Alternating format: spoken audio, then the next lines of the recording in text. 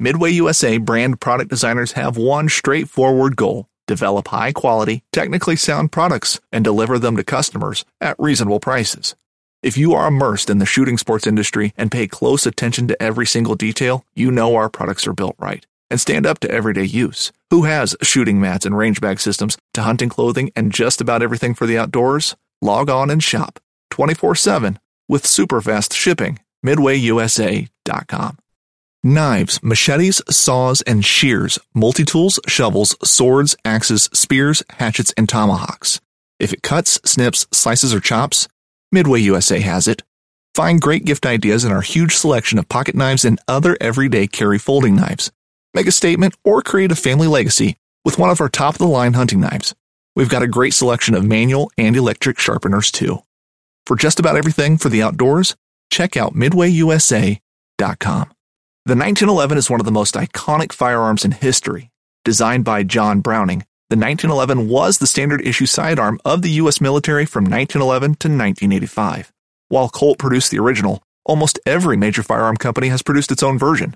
It's wildly revered for its reliability, crisp trigger, and is still a favorite for all types of shooters.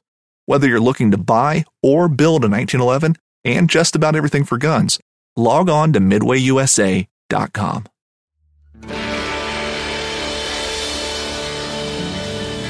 From the nation's capital, this is the Fly Fishing Consultant Podcast with your host, Rob Snowhite.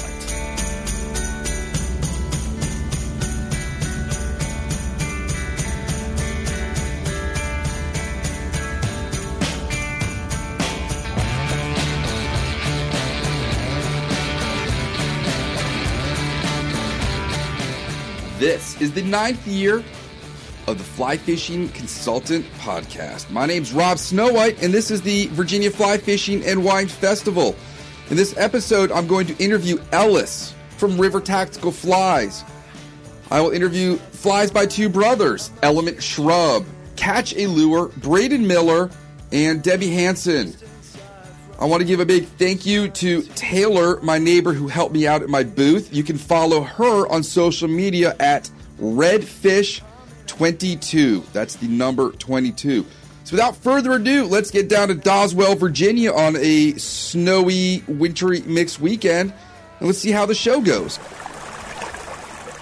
Good morning. It is the 12th of January, 2019. It's 7 in the morning, and I'm the only vendor right now at the Virginia Fly Fishing and Wine Festival. I got up early this morning at 0500, got in the car, and made my way down here. I think the dog was a little thrown off. Dr. Jones could not figure out why I was up so early, knowing I don't get up that early unless it's for fishing. The drive was pretty easy. I stopped in Fred Vegas to fill up my tank. Gas is under $2 a gallon once you leave Fairfax County. And I got a cup of coffee at Wawa. Not a coffee person, but I was pretty darn tired. The rest of the drive down here in the dark, I get here and unload, and luckily there's a security guard let me in because everything else is pretty much shut down at the moment. All the doors are locked. So I find my booth. I am next to Brad Buzzy on one side and Regal Vice on the other. Now I'm just wandering the floor. I like the layout. You've got some big booths here, Green Top, TFO, Patagonia, Mossy Creek, and then you've got vineyards that are also next to breweries that are mixed in with artists. It's very cool. So I'm going to go set up in a moment once I finish walking around. Taylor should be getting here within the hour, help me set up. And the plan is just try and book trips, introduce my new patterns. I've got the new Hula Girl series, which is the love child of a Reaper fly and a Squidrow. And I have them in bluegill and fire tiger, blacks, purples, pinks. I have them with and without ultra suede tails.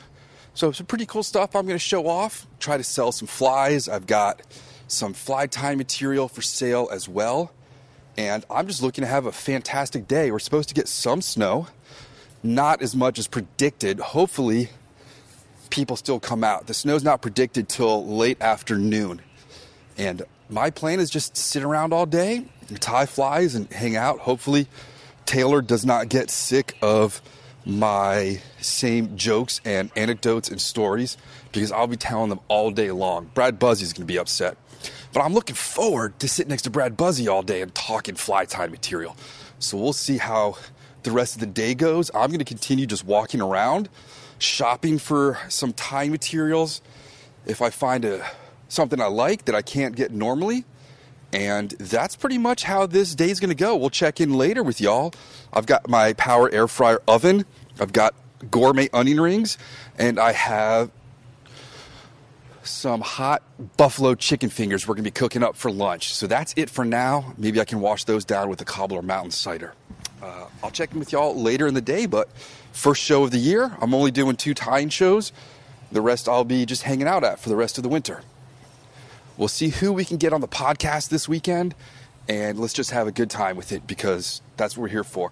And I'm walking by Braden's booth right now. The kid's got better business cards than me, and he's 13. It's just unreal. And then we've got Dr. Hrodsky over here, and then Regal, Bob Lundquist, and then there's me, Brad Buzzy, across from Badger Creek Fly Time and PHW Quantico. All right, we are at River Tactical Flies, and we are with Ellis King. All right, where are you from? Born and raised southeastern Ohio. All right, where specifically? Gallipolis, Ohio, directly across the river from Point Pleasant, West Virginia. I don't know that one either. So what are you guys doing here this weekend? We're attempting to push some of our pretty unique patterns and little techniques, some advice, and just having a good time with some really good people. All right, let's start off with your flies. So tell me about these gargantuan, multicolored things hanging on your booth. Yeah, so those are musky flies, and that's kind of what started me in this business. Is 6 years ago, if you got online and researched musky flies, you couldn't find an American-made production-style musky fly that wasn't either insufficient or sending an email to a guide that you knew. So what I did is I bought the production level of a quality made in USA musky fly that just catches fish. It's a pattern that we've been messing around with for 6 or 8 years. It's super simple, super tough. I've got one customer that's got 12 toothy critters on a little 4/0 musky fly, pike and musky. I was about to ask about that hook. I see you even have guards on them so people like me don't puncture themselves. Yeah, I also have a disclaimer right there that if you do, that we're not responsible. Somebody had a needle sticking out of their boot this morning that was covered with like a curtain or something, and it broke off of my arm walking by it. Right there. It wasn't mine, though. No. Yeah, I had a needle like in my arm they had to pull out today. They didn't have a disclaimer. So what are the materials? We got some holographic Flashabou, some kind of plastic mask. So the Flash is locally sourced in Parkersburg, West Virginia. That's Kreinick, if you will. So I buy it in bulk from them. They're trying to focus some of their marketing directly to the fly tying industry, and they're doing a decent job at it. But I've been using them for 6 or 7 years. It's mostly synthetic tail. The main part of the design of the musky flies is not to hold a lot of water. It will allow the C+ caster to physically push a fly that's worthy of catching a muskie. It's got big shoulders on it. Right. So it moves a lot of water. We sell a lot of these up north to Hayward Fly Fishing is one of our biggest fly shops. That's the Halloween one? So yeah, this one's called a fire crotch. They're all named after strippers of some sort. It sounds like Mike Isabella's restaurant. Man, I mean, if you're going to throw a bunch of flashy junk on a big, nasty hook, you got to give it something with some pop. So most of them, there's all kinds of names, and a lot of them I'm not gonna talk about, but they've all got a special story and a special name to them. But anyway, I sell a lot of flies to shops that have clients that are D+, C- casters. And the name in this game, if you want to put a muskie on a fly, is you got to keep it in the water. And these look like they're going to shed water, that you're not throwing a wet sock all day. Right, 100%. And that is, in my mind, what makes our flies a little special. Okay. And that goes directly into design. Now, you're looking there at some custom shop flies. My brother, he's a featured tire. He's tying right now. Dude, he's an artist, and I'm the production guy. I'm trying to put a quality fly out to the masses, and he's trying to put a hand inlaid musky fly that every little bit of flash, every little bit of bucktail has been meticulously placed for a reason. And no extra stuff that's not needed. Just what you need and enough of it to get the job done. That's right. So one of River Tactical Flies is first all of what you need, none of what you don't. And so none of the BS. Pretty flies catch fly fishermen. They also catch fish. So I don't push anything. None of what you see in our booth. I'm a certified loon dealer. I don't sell anything that I haven't physically tested on the water or at the bench. What size rod do you need to throw those hogs? And he's got a double hooked monstrosity. What's the name of that one? Can we say that one? That one's not even a name. That's a custom fly shop. Okay. We'll call that Medusa's bad bathroom experience. It's hard to tell. So this one we got a chartreuse and white. This is Jade. On an 8/0 hook. What was her specialty? Man, she could dance. There's a lot of dancing to it. So you're gonna. She was good at meeting you in the corner. So you're gonna need 9 to a 12 weight for the 8/0 for the bigger flies with the 250 to 400 grain sink tip line. Because just as they won't hold water, they also won't sink. So you got to push them down. And are these supposed to look like river chubs, or are they just something to attract a top predator that eats things that move in front of it? So there's a shock factor, but definitely you got to match the foliage that the fish are eating. My experience with muskie on the fly is you got to get their attention. You got to shake them out from underneath the log, but they're apex predators. So for the most part, they're stuck to structure.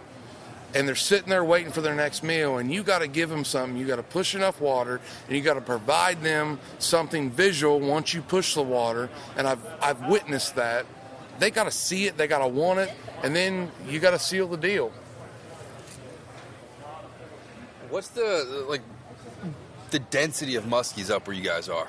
So southeastern Ohio is chock full of native stream-born muskie. I'll say it's half of what it is in the Wisconsin, Minnesota lakes and tribs. It's, my best float, I've seen 17 or 20 fish and like a 5-mile float. The population is relatively dense in certain areas.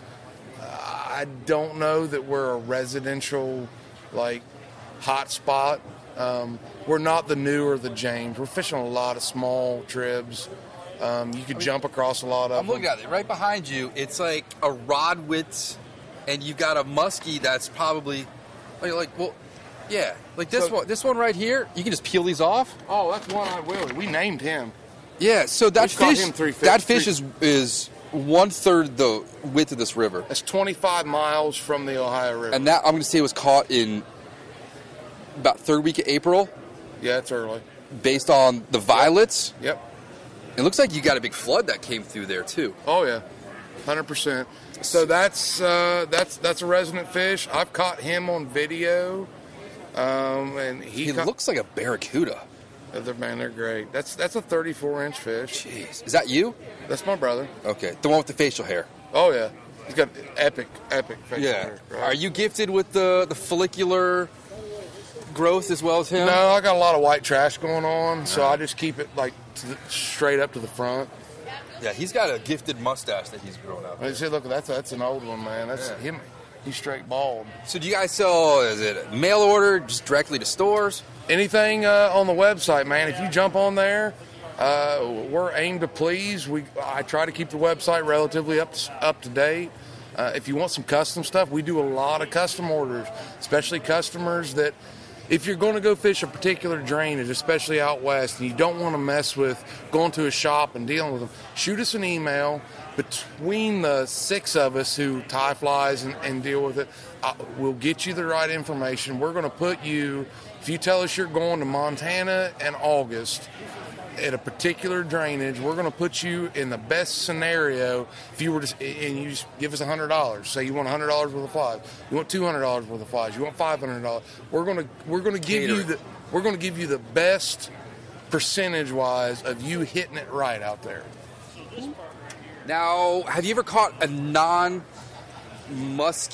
species on these flies when you're targeting them? Like just some sick smallmouth comes up 100%. at each one?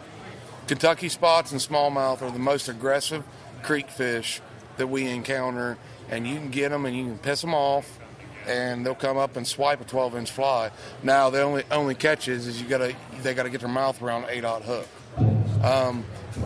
Levi, my brother, we went fishing for his birthday, it falls perfectly in that musky feed bag of the first couple weeks of October, and he put a 22-inch walleye in the net with a musky fly. I caught a 6-inch walleye once in Colorado. That's it. This one would have eaten that. Yeah. I mean, it was a big fly too.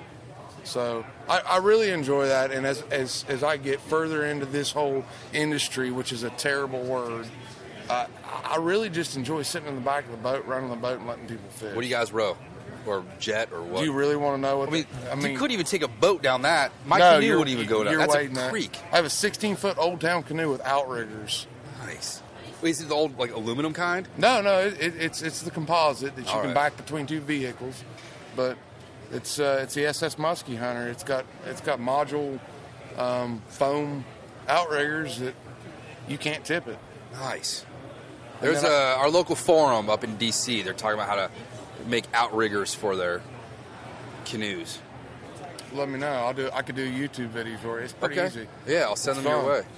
So if you guys want foam for your outriggers, go to Tractor Supply or Rural King. Those utility trailers, they pack them in foam, so they don't beat each other to death. Okay. Then you wrap them in plastic, however you want, extruded aluminum, wood. I dig it.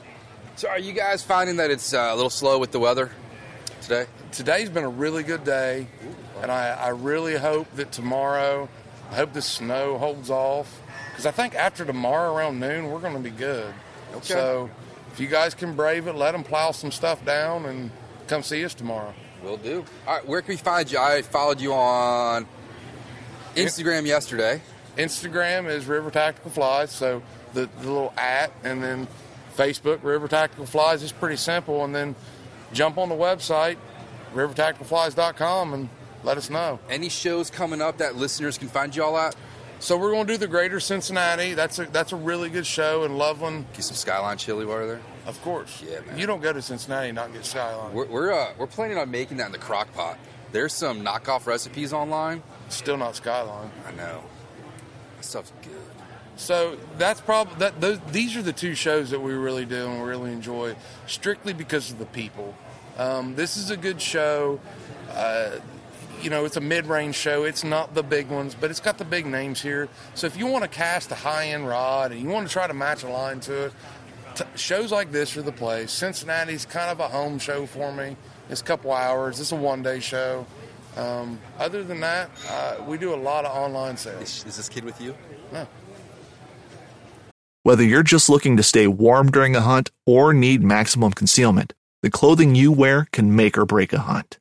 At MidwayUSA.com, we understand hunting clothing has come a long way, with more meticulously crafted camo patterns, advanced scent control technologies, and weatherproof options to withstand the elements. Hunters have to wait until their favorite season, but shouldn't wait on gear, which is why Midway USA offers super fast shipping. When you're ready for your next system, log on to MidwayUSA.com.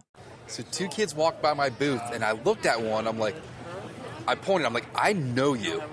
And the kid stops and looks at me like, you go to Little Run Elementary? This kid goes to school with my daughter. Right on. You walk right by. Right totally on. Out of context. But I'm telling you, so the musky flies, they're like puppies. So there's a girl with cat ears and pink aviators on at the booth right now. Talking to Bronson Brown about fishing. He's doing an okay job.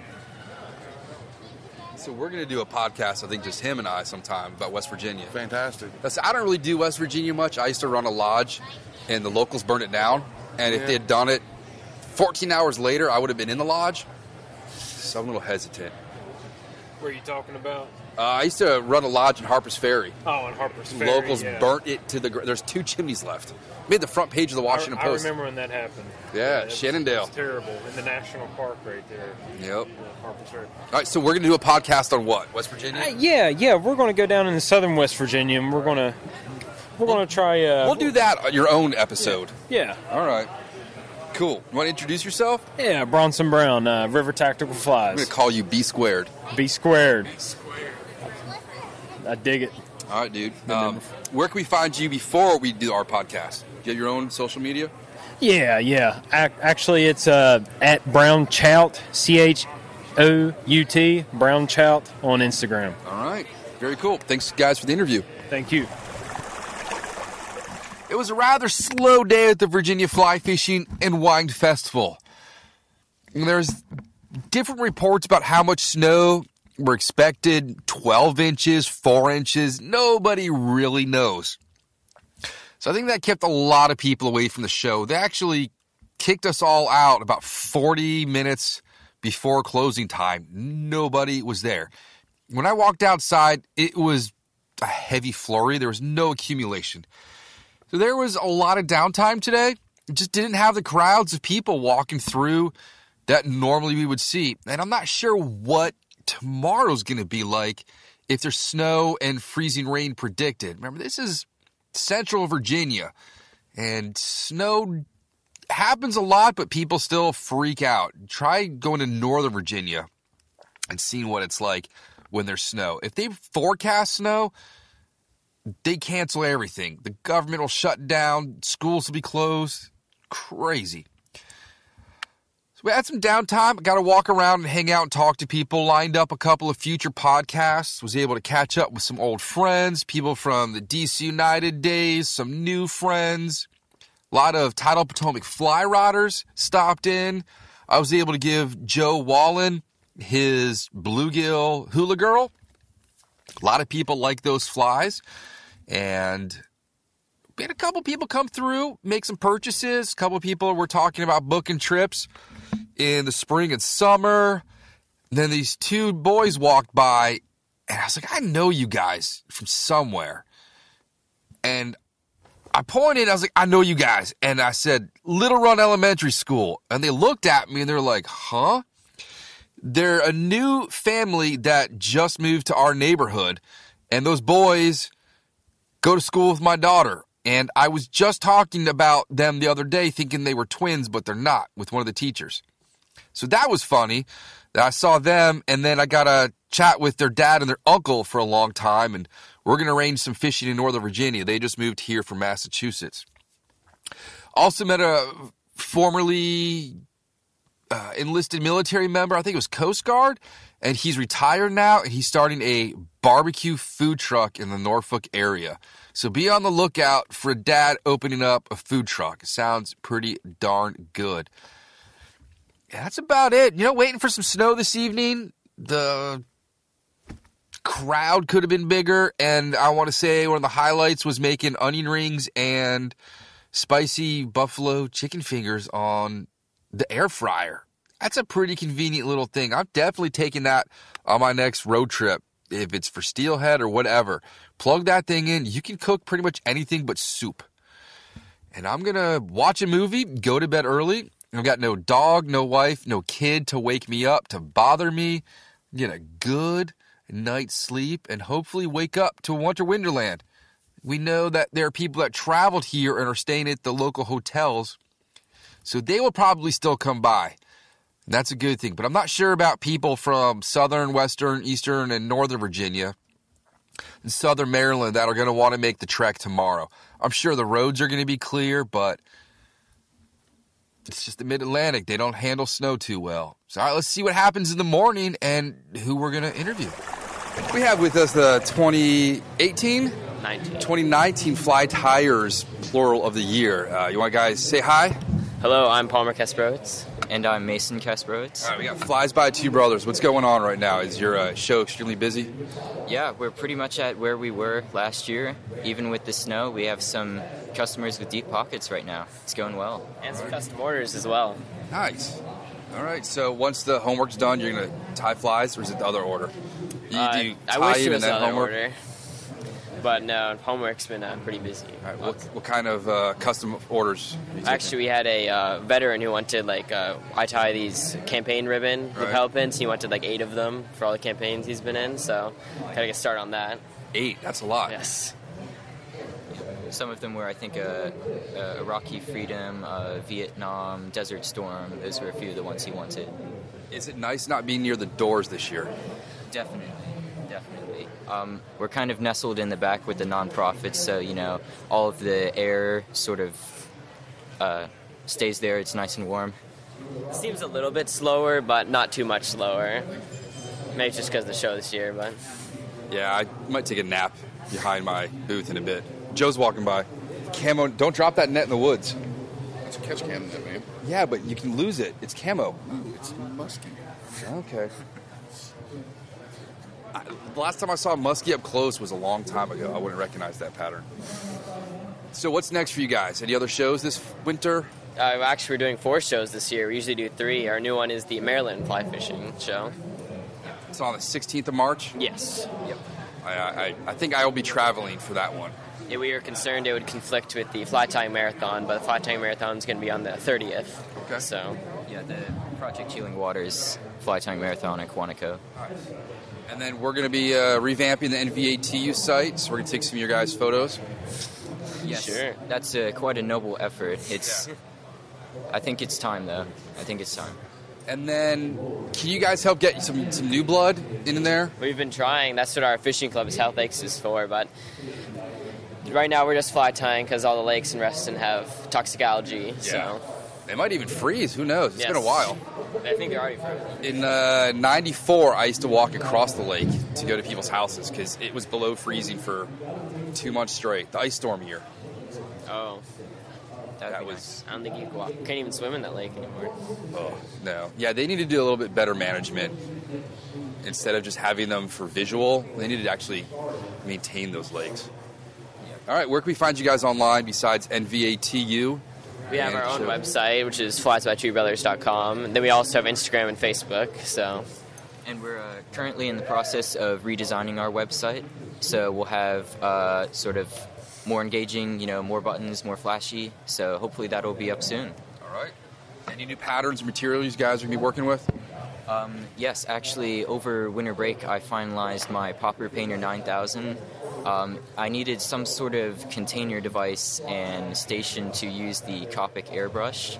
And so I designed some 3D printed parts in a Fusion 360 and made sort of a skewer system that I could rotate and paint popper heads at different angles. It's sort of like the rotisserie in my air fryer back there. Yes, the same concept. What's going on, John? Here's a podcast regular. We got John McKinney.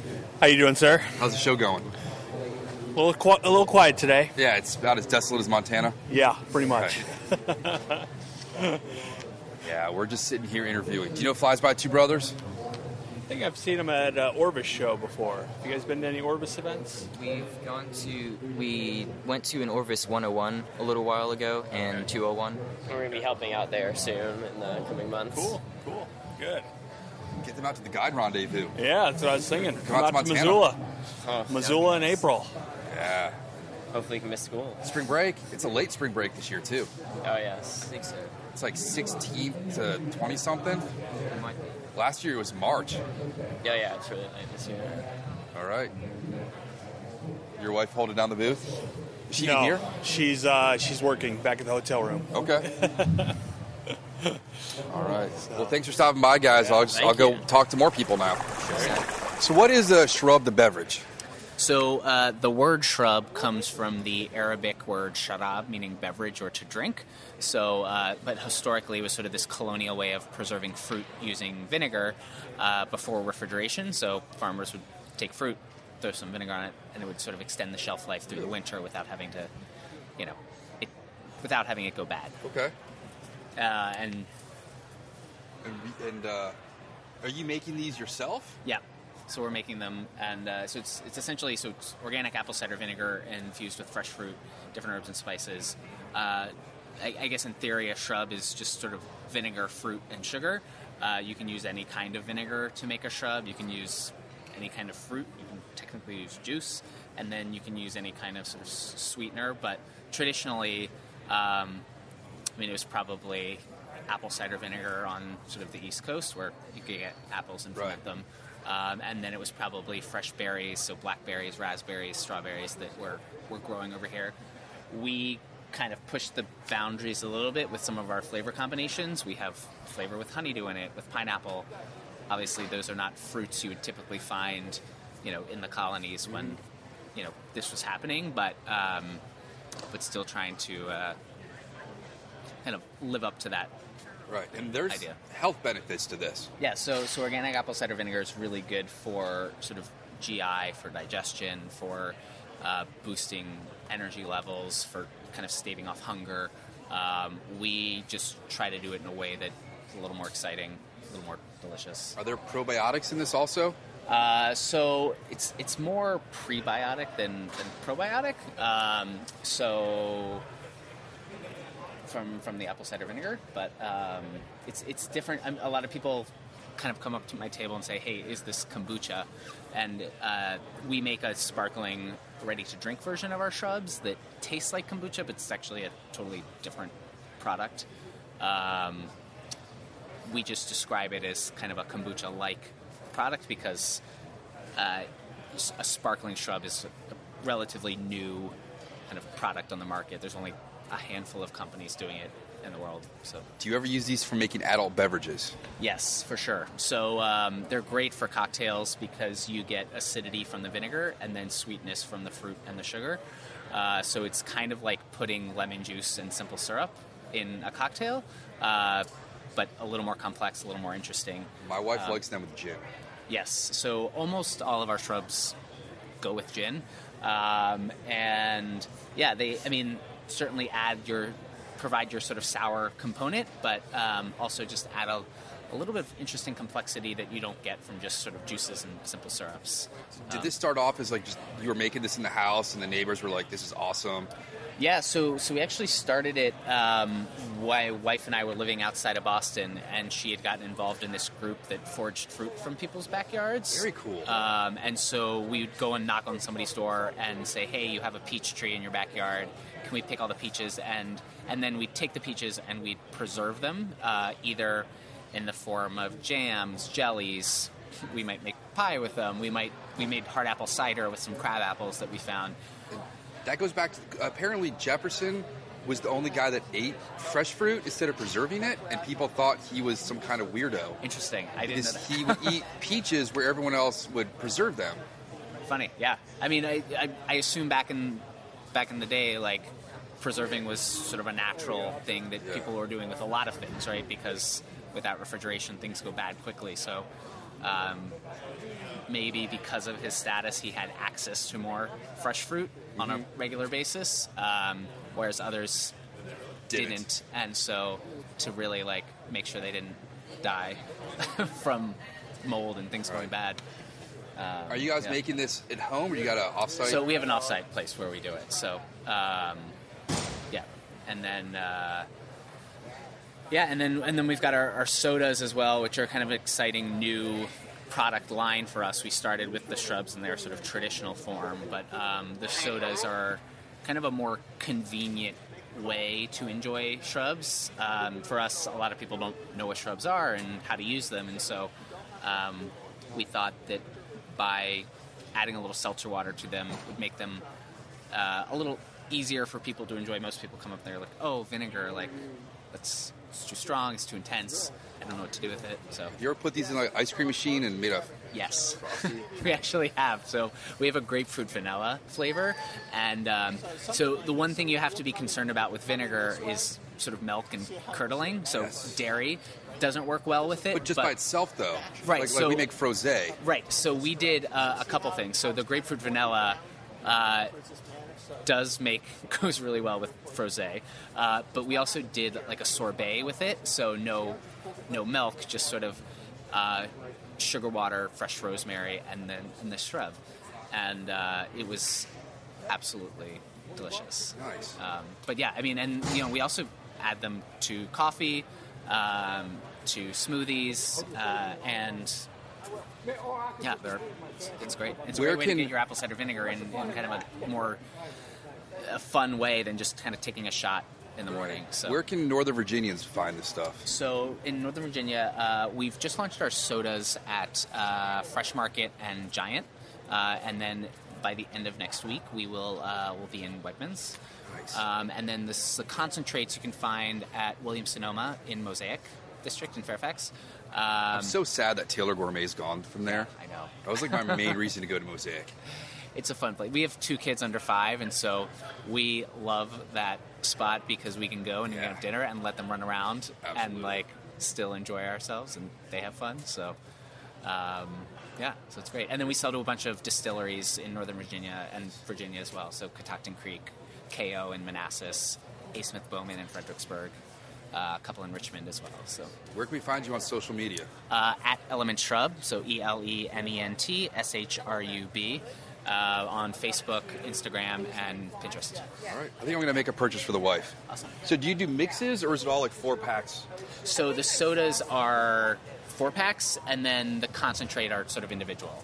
But we can mix and match. I think she would like that honeydew jalapeno. It's my favorite. Okay. And the soda version is really kind of subtle on the jalapeno. You get the sort of fruity flavor of the jalapeno, but it has sort of this clean, green, kind of crisp. All right. Well, let's do it. Awesome. All right, cool. Thanks for being on. Yeah, appreciate it. Right on. All right, we're at Dave's booth. Let's talk about your product, which I am a user of. And it's not cracker meth, people. I'm clean. Hi, Dave Olson with Catch Lure Fly Retriever. So how did you come up with this? If I can, I'll try my explanation. It's a little device with a razor blade and a magnet. You put on your rod tip. If your fly's stuck in a tree, it cuts your tippet and it catches your fly before it drops back in the water. And that way you don't have Christmas trees with lures and flies and birds getting caught and all the other stuff. Right. And you get your fly back. Yeah, it's an idea I had. Well, unfortunately, I'm now 51. It's an idea I had when I was 25, but I had to raise my kids before I could go chase this idea. But it always made sense to me. I loved the idea of fly fishing, but I was broke, and I would get my fly hung up in a tree, and I would think, geez, there's my fly right in front of me. I can't get it back. And I went home and built a little prototype, and thought maybe one day I could go forward and see if this would work, but it took a lot of time and a lot of effort to come up with the design that's made today, because the big thing is I want to guarantee that when somebody reached up there with their fly rod, 1, they wouldn't hurt their fly rod, 2, is that it would cut the tippet as it said it would, and 3, which is hold the fly next, with that magnet fast until they decided to bring it back. And as added benefit, I didn't realize how much mono and how many flies and lures were in trees. So this is actually a nice way to reduce the impact of what we're doing as fly fishermen out there. I'd say pretty much every angler needs one, unless you're in like Iceland or out in the middle of the ocean or above tree line.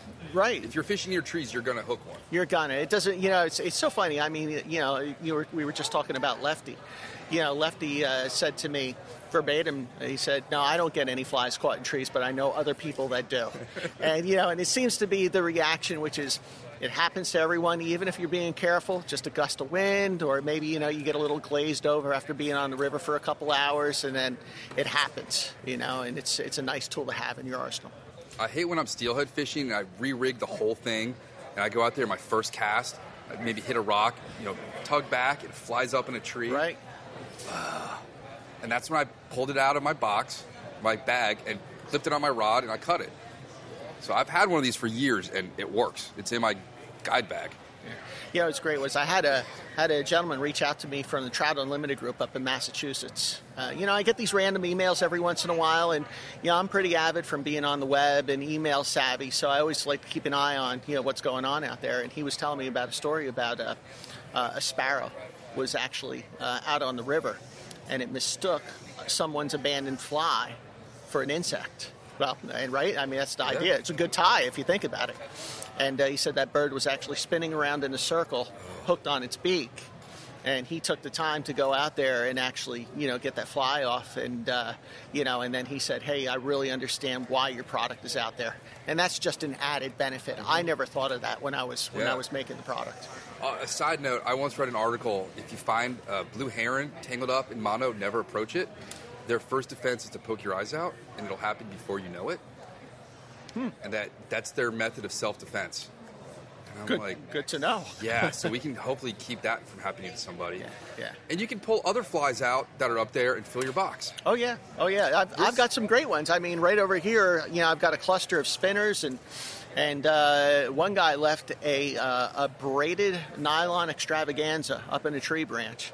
And, I thought, hey, I'm going to give it a shot. So this does cut braided. It's a little aggressive. I don't recommend it, but it does cut it. And I pulled all of that braided line out in this tangled mess that he left with a spin fishing rod up there. So at Midway USA, we know the AR-15 is one of the most popular rifles in modern American history. Known for its modularity and widespread use, it's often considered essential to any gun collection. The essential things you need to run an AR-15 are usually always in stock during shortages, things like magazines and 5.56 ammo. Whether you're looking to buy a new AR-15 or buy parts for your modern sporting rifle, log on and for just about everything for the outdoors, shop MidwayUSA.com. It's interesting for me when I go fishing now. And I had one gentleman who bought a product, and he said, Dave, I can't take it anymore. Now when I go fishing, I don't just look down, I look up. And that's great, right? He's doing his part. He's enjoying the river a little better. I know I am too, because it doesn't matter where you go. There are flies and lures left everywhere in the trees. It's actually an epidemic. Yeah. George Daniel had an article a year or so ago about it. No fly left behind. Yeah. Right. Another cool thing about your product, someone walked by me with a camo net earlier. He claims it was musky print. A lot of stuff now, you put it down, you're going to lose it. Mm-hmm. Yours is chartreuse. You're going to see that anywhere if you drop it or if you can't find it in your bag or wherever. Yeah, it's by design, because Tightline Productions, Tim Flagler did our video, and when Tim saw the product, he's like, I got to do a video, and I was like, oh, this is fantastic, and that was one of the benefits that he saw right away, which is, hey, if I drop it in the water, is it going to float away or is it going to sink? And I said, it's going to sink, and he said, perfect. Because that's the whole idea, is that you can see it, you can see what's up in the trees, you can see it if it happens to be in the water. It was a very big thought process to make sure it could fit the 2/8 to 10 weight rods, right? To make sure it wasn't too heavy and it didn't overweight the rod. Again, that it was functional, that we talked about earlier. The color, you can see it. And I have to tell you, I know I invented the product, but I'm also a user as well. And when I'm out fly fishing, eventually you do get your fly caught in a tree. And I pull this thing out of my vest and I reach up and, I pick the fly off. I pull the mono back out of the tree, the rig back out of the tree, and I think to myself, did I really make this? This is, It's pretty cool. Yeah, it's great. So my first initial hesitation was clipping it on my rod that I was going to damage, because I'm a clumsy guy. Mm-hmm. I was going to break my rod tip. Right. And you've built it so I don't have to worry about that. Yeah, it's something that's come up before. Some guys are like, oh, it's going to break my tip top or rod blank. It is not. It is not. If you use it as intended, which is, when you see the catch lure go on to the fly rod itself, it does not preload the rod any. It just uses the most subtle pressure just to keep that product engaged until you decide to take it off. If you're going to pull down a tree branch or you're going to abuse it, it's like anything, right? Every time I pull the tree branch, I get the hook in me. Right. It just flings right into my thumb. Right, absolutely. So, this made sense. And, and again, going back to what someone said, cut the tippet. Why didn't I think of that? Cut the tippet. It's a simple concept. I don't know why it was overlooked. I honestly thought, when I thought of the idea, that years would go by, somebody else would have picked it up, and no one picked it up. We're talking about the old Orvis grappling hook they used to sell. Yeah, right. Throw that in a tree and pull the branch down. Right, and so what's interesting is that the tree concept works, right, with the grappling hook, but the tree branch is actually a fulcrum, which means it can only bend so far in a semicircle. This, you're actually having the sheer linear reach of your entire body, right? Your arm going up along with the fly rod. You would be amazed at the amount of footage that you can cover just to go ahead and get that fly back. It's great. Where can listeners purchase these? They can purchase these online at catchalure.com. Available on Amazon, of course. Some premium fly shops are carrying them. And, of course, if any fly shops or there's any other folks out there that are interested, would love to hear from them. And also in the United Kingdom, Fly Fishing and Fly Tying magazine did a really nice write-up on the product. Nice. And we have a distributor out there as well called Scotty Products. Will they be at the London Fair? They probably will be at the London Fair. Okay. You're going to be at the London Fair? So. I am. All right. We just announced it. Oh, geez. I'm going to be doing this. I'm podcasting there. Fantastic. Not selling flies. They're not even going to know what my flies are over there. Yes, they are. Yeah. Yes, they are. Fantastic. All right. Well, other than the precipitation, how's the show been? Show's been fantastic. You gotta hand it to the people in Virginia. Even with the snowfall, they are coming in, and they're definitely fly fishing savvy. That's for darn sure. Yeah, I wish I brought my daughter's Razor scooter in here for today. I'm making tracks. Yeah, right. All right. Have you started drinking any shrub next door? Actually, yeah, I did. I had a blonde yesterday. Yeah. My wife, I got a whole gift bag. Not my thing, but other people. My daughter loves that stuff too. Does she really? She's 7-year-old. Who knew? All right. Well, thanks and have a good show. Yeah, appreciate it, Rob. Thanks for stopping by. All right, we're with Braden while he's tying. Last year, you were just like a 6th grader walking around here with some flies. Yep. You've had quite the year. Let's talk about your first muskie on the fly. How did that happen? So I met Blaine at Lancaster, and we were walking around, and I walked up to the TFO booth again. We made plans to go smallmouth fishing on the new. So, of course, last year, everything was destroyed, floods, rain was terrible, and it got canceled 3 times, rescheduled 3 times, and then nothing happened. So we made plans to go muskie fishing. Of course, no, I didn't turn that down. That wasn't too bad of a reschedule. And what time did y'all get up for that? 5 o'clock, 4 o'clock. It's not bad. 4:30, 5. And then y'all drove down to what river? Can't even say. Nope. Yeah. It's somewhere around here. And it's in Virginia. All right. What rig were you throwing? Like what rod? It was the Esox 11 weight with a 11-inch to 12-inch black hybrid game changer. Is it hard to throw? Nope. No, not with the rod. Not with your skill. With his with his hybrid game changer, it's got the bait fish flash blend under the polar fiber. So when you go to recast, you hold your line like you're going to do a spade cast, but you hold it still and you smack the fly in midair, and you can watch all the water in that fly pop out, and it's just completely dry, weighs nothing, casts like a dream. Fantastic. So he knew where these fish are going to be. Yep. Did he drop anchor or hold water? Yep, dropped anchor and just sat there until I made my cast. And how many casts did you make, or how many spots before you saw a fish? So it took one spot to see a fish. Well, actually to hook up on a fish.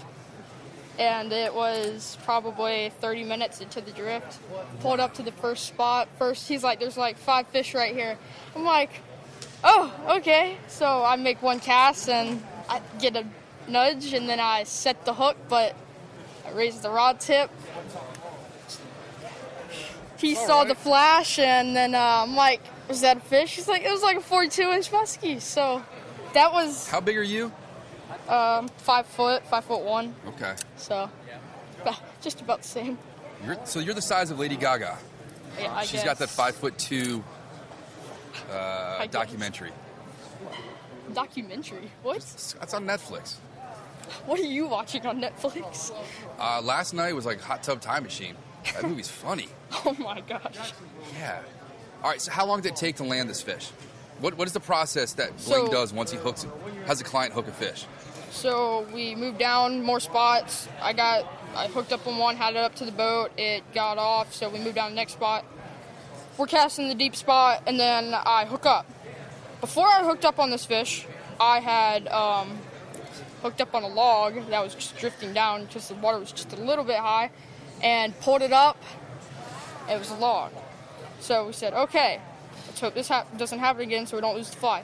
I recast in the same spot, same place, same everything happened, same retrieve, same line, same fly. Except this time, it was dead weight. I went to go strip the fly again, but the line slipped out of my fingertips. I grabbed the line as hard as I could. I started stripping hard as I could, and then I felt it just load up a little bit. And then I just raised the rod tip a little bit, and it just sat there because I didn't know if it had the log. I said, I might have a fish, and then it did move for a little bit. Blaine looked like, sure it isn't a log. And then I just saw that rod tip start popping up and down, and then the line started swimming out into the creek, and it was a giant muskie. It was huge. So we fought that fish for, I don't know how long. It was like slow motion going on. I didn't know what was happening. All I knew was keep the line out from under my feet, don't get it caught on anything, keep the fish right there, don't let it go into the rocks and everything. And he got the cradle. I had the fish right up next to the boat. It was just meandering along the boat for a little bit, and then it got crazy. It jumped once right at the boat. My mom got an awesome picture of it, and got in the cradle right after and held it there on the side of the boat while we made it over to shore. It was life-changing for you. Yeah, fish of a lifetime. Damn. And then when I put on my waders and Blaine put on the waders to hop in, get pictures and all, my mom held the cradle, and Blaine told my mom, muskies are like alligators, they'll conserve their energy and start going wild. And she's like, you better hurry up, I'm not going to be responsible for losing this fish. So we got in, got the fish out, got a couple pictures, everything, close-ups. And then when we released the fish with the video, we opened up the cradle, and there was a tooth stuck in the cradle. So I got a tooth at the house. How about that? You can make a necklace, Crocodile Dundee? We call you Muskie Dundee. Muskie Dundee? Yeah. I don't know. Yeah, so what are you tying up this weekend? So I've tied up some Texas rigged worms. I've got musky flies, T-bones. I've got foxy changers, game changers, feather game changers, and polar express game changers. Finesse game changers, plousers, dungeons, new fly that I came up with that not a lot Which of people one? know about. That's the one that Taylor wants to throw for tarpon in Florida. Yeah. And there's that one. And then And you smaller got some version. And then some a big funky version. eyes on there. What materials are you excited about these days? Bucktail. This is still usable. Yep. All right. I'm looking at this garbage. I can tie flies with what's in there. Look at all that dubbing we can make. All right. Mainly bucktail and hen saddles, but also schloppen.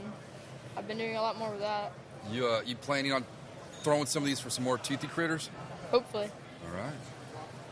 The closest thing that I got to muskie near me, which I can ride my bike to a pond that has a creek that nobody knows about, and it's got pickerel in it, big pickerel too. So small You don't have game to ride your changer. bike, man. You got a chauffeur now. Yeah. That's right. I He's got guess. to take you to fishing spots. Uh-huh. So after you hooked up muskie and released it, was that it for fishing, or did you guys keep going, or just like drift down? We were thinking about going again. We asked my mom. My mom wanted to fish, so Blaine brought conventional rod for her. So she's like, I don't know. It's kind of cold. I'm cold. You know, Kinda wanna go there's back. not too many moms out there that'll sit in a drift boat Yeah. on a cold day Oh, for yeah. their kid. For a muskie. Yeah, man. So Mother's Day, you get her like flowers and like pedicure gift certificates. Mm-hmm. There you go. All right, where can we find you online to follow your burgeoning fly fishing career? You can on Instagram, flyfisher906, and Braden Miller on Facebook. And soon I will hopefully be having a YouTube channel out, tying flies and fly fishing. Right on. What shows are we going to see you at the rest of this season? Edison, Tie Fest, and just about all of them. Texas show. You're going to Texas? Yep. Right on. Very cool. Yes, sir. All right, Braden. Thanks for hanging out. It's always good to find out what's going on with you. All right, dude. Cheers. See ya. Whoop, whoop. All right, we're joined with Debbie Hansen. It's a little different weather than last time I saw you. It is, yeah, which wasn't out here. Right. We were in D.C.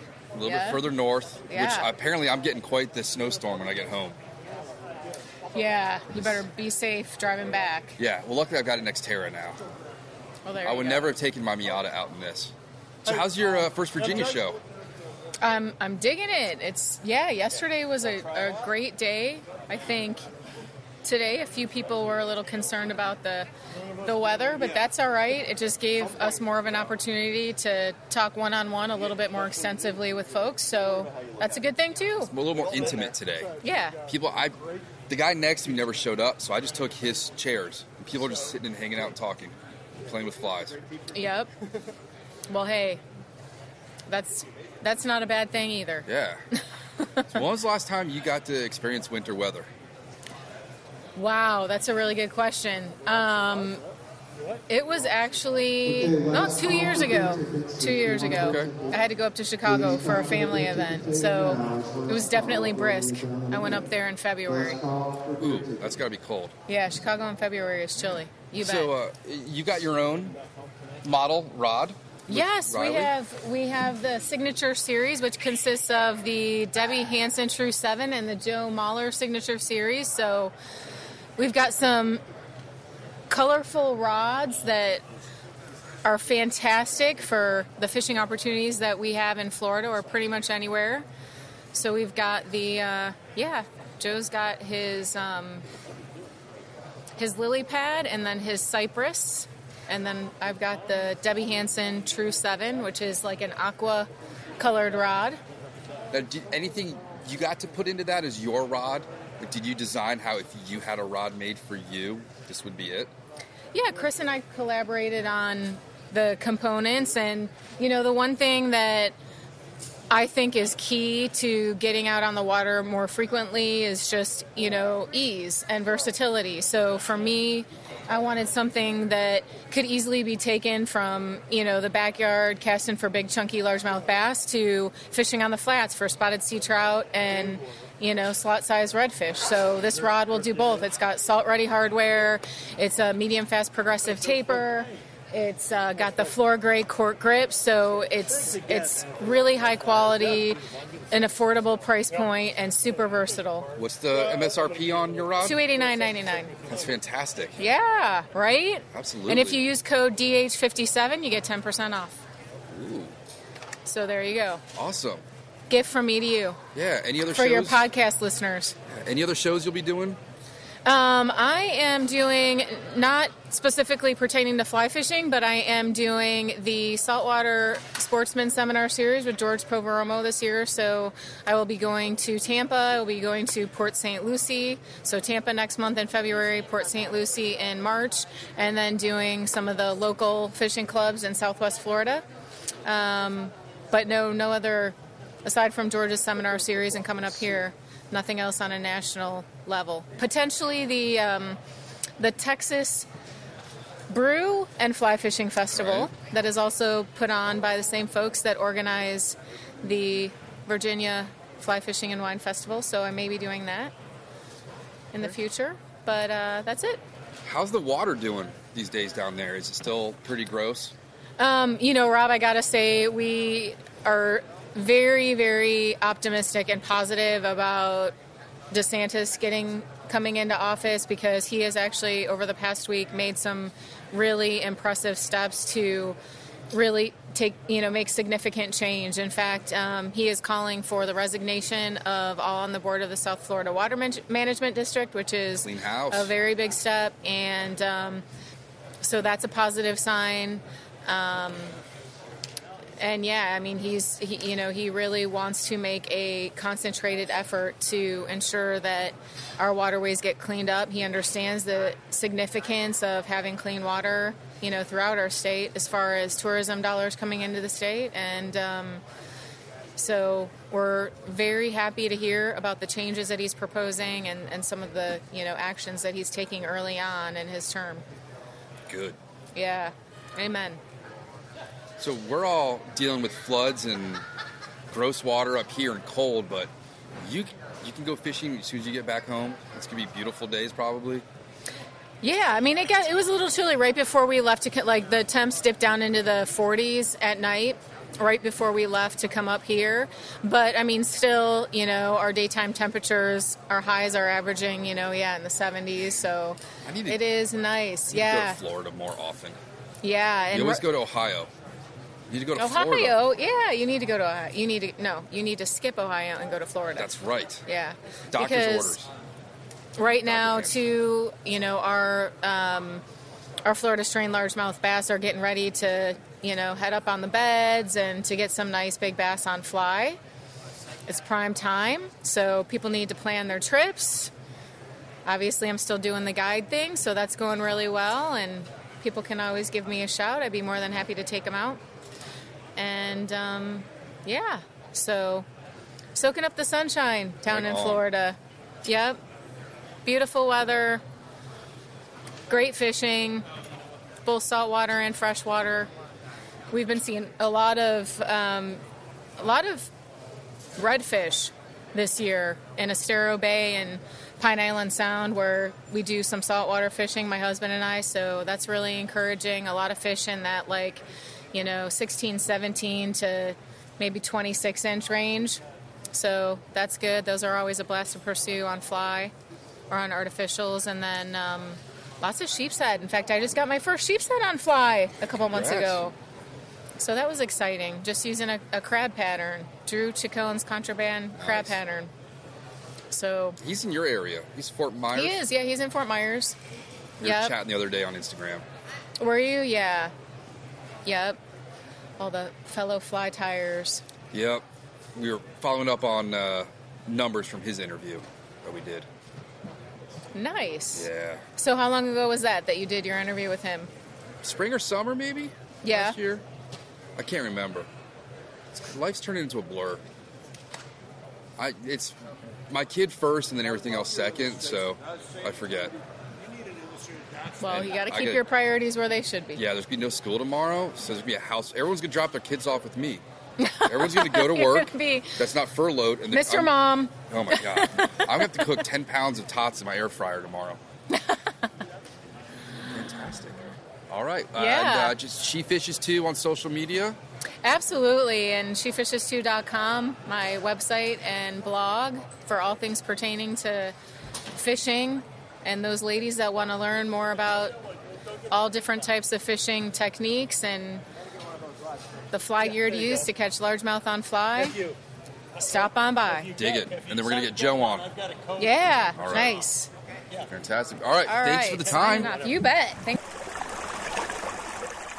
Well, that's it for the Virginia Fly Fishing and Wine Festival. I think Bo somehow angered Mother Nature years ago. We've had torrential rainstorms, tornado warnings, massive windstorms, and now freezing rain, sleet, and snow on the predicted days. I want to thank everyone that came out Saturday. It was a much busier day than I expected. Could have been busier. I want to thank all the podcast listeners that not only stopped at my booth, but stopped at the Mayfly Project as well. They even picked up a volunteer to start mentoring foster kids here in Virginia. Saturday, again, definitely busier. It's sometimes 2 to 3 groups deep at my booth. I want to thank anybody that purchased flies and all those who are planning on booking trips with me in this spring and summer. We're going to do some shad and snakehead fishing. The reception to my new patterns was fantastic. A lot of people like the Hula Girls. And I want to thank Taylor for taking the time out on Saturday for helping me out. Now, Sunday, the weather up in Northern Virginia was pretty bad, so we didn't really get a crowd from there. It was rather quiet. I'd wished Bo had rang a bell anytime somebody came through the front doors.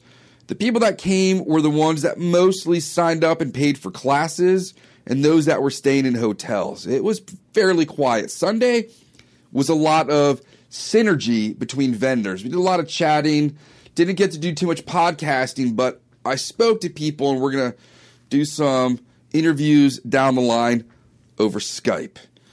They closed the show a bit early to get everyone out of there, which was nice so I could leave while it was still daylight.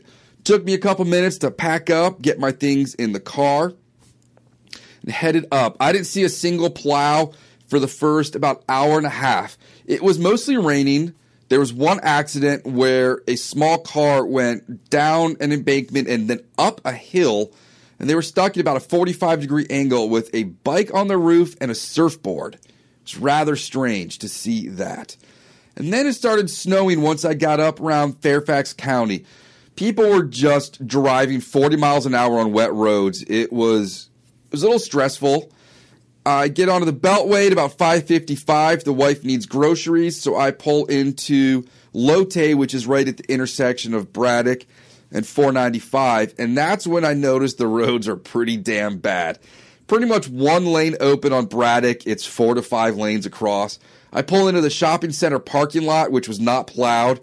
Absolutely beautiful how the snowflakes were just coming down and lit up by all the floodlights in the parking lot. It was a true winter wonderland. I didn't notice that the store was going to close. There was no signage. And I walk in and I'm like, I can't find the broccoli. My wife wanted broccoli to air fry or roast or something. I look around and all the produce is covered up and there's curtains around everything. And I asked the guy for broccoli and he points. And I said, why is everything covered up? And he says, we're closed. I was like, you're closed, but your door's open. I came in.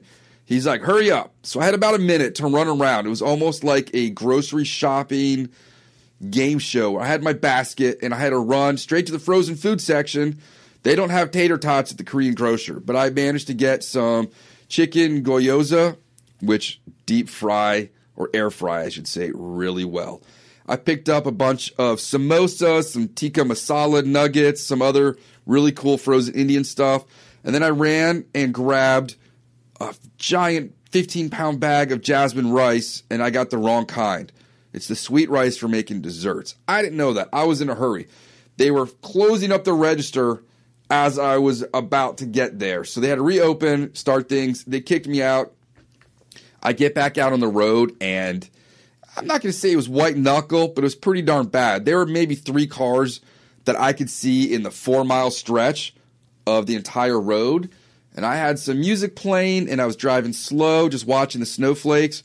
I was indoor all day, so I didn't get to see any kind of precipitation. This was the only part of the snowstorm I got to enjoy was driving home. I make a right up onto Guinea, which is 1 lane in each direction and super curvy and windy and hilly. And I'm driving super slow just to enjoy the moment. It's not plowed, or it hadn't been plowed in hours, and I'm just driving that Xterra with the music playing, watching the snow, got my high beams on, winter wonderland, pull into Rutherford, and there's actually plows going through Rutherford. It was the clearest part of my commute since I got off the Beltway. Got the car into the driveway, took out anything that I didn't want to freeze overnight, and then I realized that I had ran through Lotte so fast I didn't even grab a 6-pack of beer for the storm. What is a snowstorm if you can't enjoy an adult beverage when you're looking out? Want to thank my former Marine neighbors, Don and Dave, with the industrial snow plows. They not only cleaned my entire sidewalk, they plowed my entire driveway so my wife could get in and out. Now, the show was fun. I wish it was nicer weather and I could have interacted more, but I've got people booked for podcast interviews. I've got people booked for shad and snakehead trips. We're going to fish with a couple other groups to try and put our collective knowledge of snakehead together. And Grant and I are going to try and get a snakehead on top water on the Occoquan this spring. We got some more podcasts lined up down the road. I will not be tying or being at a booth at Edison. So if you see me, stop. If you got a cool story to tell, let's get it on the podcast. Otherwise, I'm going to be interviewing people at the Edison/former Somerset show. So thank you to anybody who stopped by. I still have loads of flies for sale. So if you want to purchase the Hula Girls or anything else, shoot me an email. And let's just hope we don't get a big snowstorm in the next couple of weeks so we can get all to the next shows. That's it.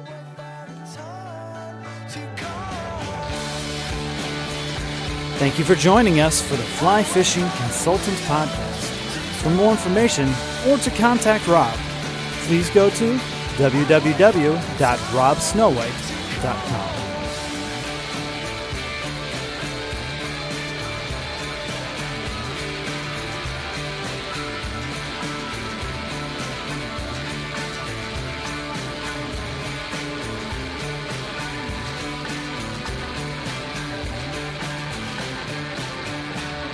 This podcast is brought to you by Freestone Productions at freestoneproductions.com.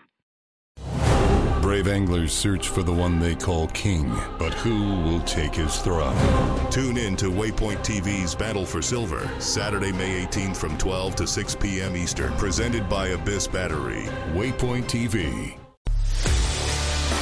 A life that has the stories to back it. A life to be proud of. It's a Winchester life. Yeah, baby. 6'8" Western. Oh, mule deer, baby, right there. Tune in every Tuesday at 7 p.m. Eastern on Waypoint TV.